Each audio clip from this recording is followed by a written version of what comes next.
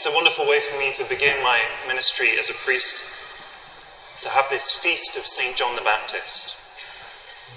We celebrate this feast on the longest day of the year, the midsummer solstice, or roundabout. It varies slightly every year, but exactly 6 months before Christmas.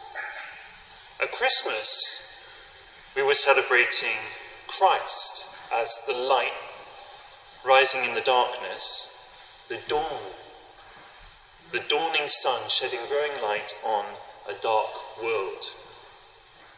Now, as the sun begins to decline, the church reminds us of this important saint, St. John the Baptist.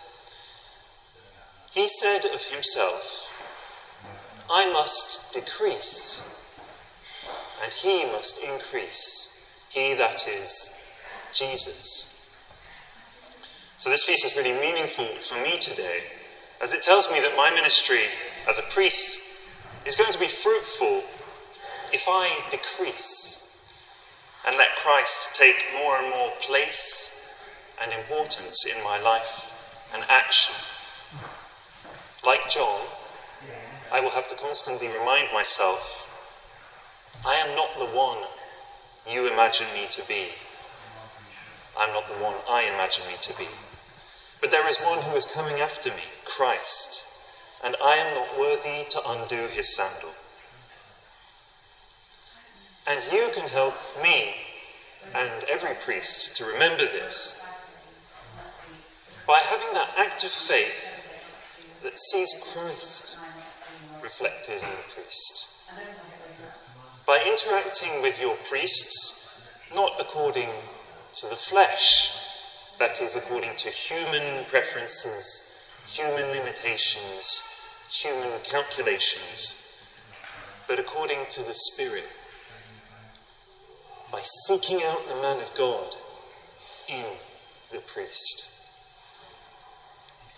And so it's a great joy for me to celebrate this with you today, with this parish that I'm learning to love very much, surrounded with brothers, some of whom have come from far away, and with my family and other friends.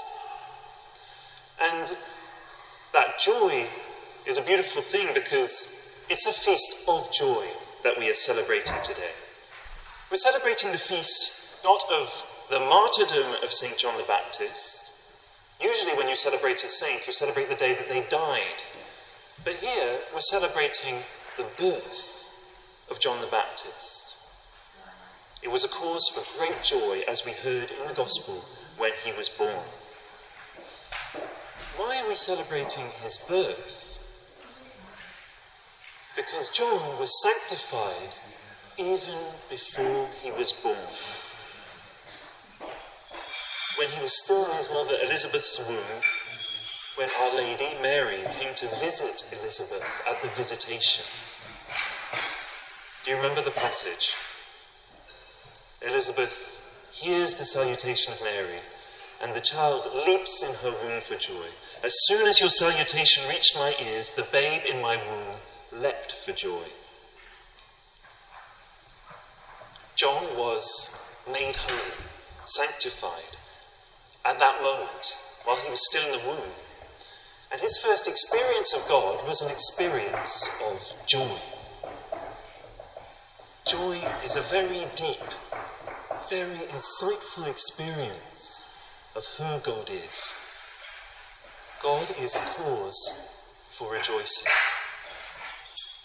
That's why we pray together today in the opening prayer of the Mass. Give your people, we pray, the grace of spiritual joys. C.S. Lewis, the Christian author who wrote the Narnia books and was also a very deep thinker, told his own conversion story in a book that was called Surprised by Joy. He went from unbelief as a child to eventual belief in Christ. And in a way, his journey began when he had a powerful experience of joy reading a poem as a child. Not a poem about God, just a beautiful poem. What was that feeling that he had? Well, when he called it joy, he didn't mean happiness, the kind of happiness that you can have when you've got a pay rise and your family is all healthy and successful. And it certainly wasn't pleasure, the kind of pleasure that you can get from eating an ice cream or watching the World Cup, the pleasure that you have forfeited today, very movingly. It was something much deeper. What he said he experienced was a feeling that was almost painful. He said, an unsatisfied desire, which is itself more desirable than any satisfaction. An unsatisfied desire, which is itself more desirable than any satisfaction. Now, after that experience, C.S. Lewis spent a lot of time, he would later say wasted a lot of time, trying to recreate those moments of joy. That's impossible. We have no power over joy, because joy is a gift from God. But after his long journey to faith, he realized that that experience of joy, that our experiences of that deep joy, are like a glimpse of God. Because it's only with God that our desire grows stronger, even when it's satisfied. He realized that when he thought he was looking for joy, he was actually looking for God. Now, I hope that you've had an experience of joy like this, an experience of this desire for that which is absolute or infinite. Because if you have, it's like a little glimpse of the contemplation that we're going to have in heaven. And I actually think that children tend to experience that feeling a little bit more easily than adults. Maybe because their mind is still fresh and open to wonder. I remember myself some moments that I had that were like that when I was little. But as I read the Gospel today, I wondered whether John remembered that moment. After all, he was minus 3 months old at the time, so it would be pretty impressive if he could remember it. And that made me think there must have been lots of moments like this in our lives that we no longer remember, that we've forgotten. However, we can be sure that God does not forget them. It is written in the Psalms that God collects every one of our tears in a little bottle, that they're all written in his book. Well, if he remembers all our tears, we can imagine that he remembers all the moments of joy that he has shared with us as well. Because God knows much better than we ourselves know the story of our life. We sang that in the psalm. O Lord, you search me and you know me. You know my resting and my rising. You discern my purpose from afar. You mark when I walk or lie down. All my ways lie open to you. God knows us so thoroughly. He remembers every step of the way we have walked through life. He remembers the very first stirrings of the Holy Spirit in our heart. Even though if, like me, you were baptized as a child, you can't remember it. You weren't even conscious of it at the time. I have a photo in my bedroom.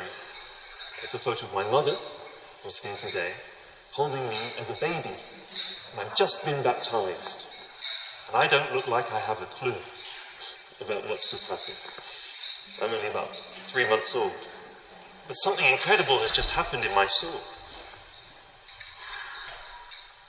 In fact, God's work in our life is hidden a lot of the time. Almost most of the time. We rarely realize how much God is at work. It's maybe only sometimes with prayerful hindsight that we realize a bit more. Just like when he created us, it was a hidden process. The psalm said, "It was you who created my being, knit me together in my mother's womb, when I was being fashioned in secret and moulded in the depths of the earth." Well, the same is true of our sanctification. It's mainly a hidden process. It's like an iceberg that can look small or insignificant on the surface, but there's a lot underwater. A lot of invisible things going on. That's why often when people ask me to tell the story of my vocation, well, for sure I know that there's some key moments in it, and I can tell about some of the factors that were part of it. I can tell about one particular decisive day when God called me. It was the 17th of March 2007. But the more I think on it, the more I realise how mysterious are all the different ways that God was leading me to grow in his friendship, to enter religious life, and now to become a priest. That's because God knows my story much better than I myself know it. He knows your story much better than you yourself know it. God, when we get to heaven, we will be amazed, I think, at the beautiful way in which God was leading us. We will see the whole iceberg. He leads us at times through moments of joy, but also through moments of sadness, through moments of hesitation, boredom, and even discouragement and apparent failure. Now here it's the first reading of today's Mass that was a beautiful light on this. It makes us realise how differently God sees us, God sees our life, compared to our perspective when we are living. It says, "The Lord called me before I was born, before my mother's womb he pronounced my name. He said to me, 'You are my servant Israel, in whom I shall be glorified.' While I was thinking, I have toiled in vain. I have exhausted myself for nothing." Even when our life story involves trials, even when God leads us through the valley of darkness, like he did for St. John the Baptist, who was put in prison, who was killed for his witness, still we are hidden in the shadow of God's hand. Yes, God sees the whole iceberg, and it is beautiful. This is the great cure for low self-esteem. I don't know if you struggle sometimes with low self-esteem. The prophet certainly sounded like he was in the first reading that I just quoted. "I was thinking, I have toiled in vain. I have exhausted myself for nothing." But he continues, "And all the while my cause was with the Lord, my reward with my God. I was honoured in the eyes of the Lord." We are someone in God's eyes. He sees the beauty of our Christian life, the beauty that grows as we try to be faithful to our calling as Christians, and he forms and directs that growth. His hand is laid upon us. He is proud of us. Why? Because all this growth in Christian life, all our efforts to be faithful, even when we fail, indeed, especially when we fail, when we sin, but then ask forgiveness and humbly start again, God is proud of us, because those are his own gifts. He's proud to see his gifts in action, his gifts growing and flourishing. It is God who gives the growth, says St. Paul. God is our Father. And like a father, he is proud of us. He sees his own life growing in us and blossoming in us and that is his joy. And that's why, in the gospel that we heard today, when the child came to be circumcised, they did not name him Zechariah after his father, but John, a name meaning God has given grace, naming him after his heavenly Father, who is rich in grace. It's the great privilege of the priest to be an instrument of that grace, to help people to meet the gaze of God on their lives, the loving, fatherly gaze that God has towards us.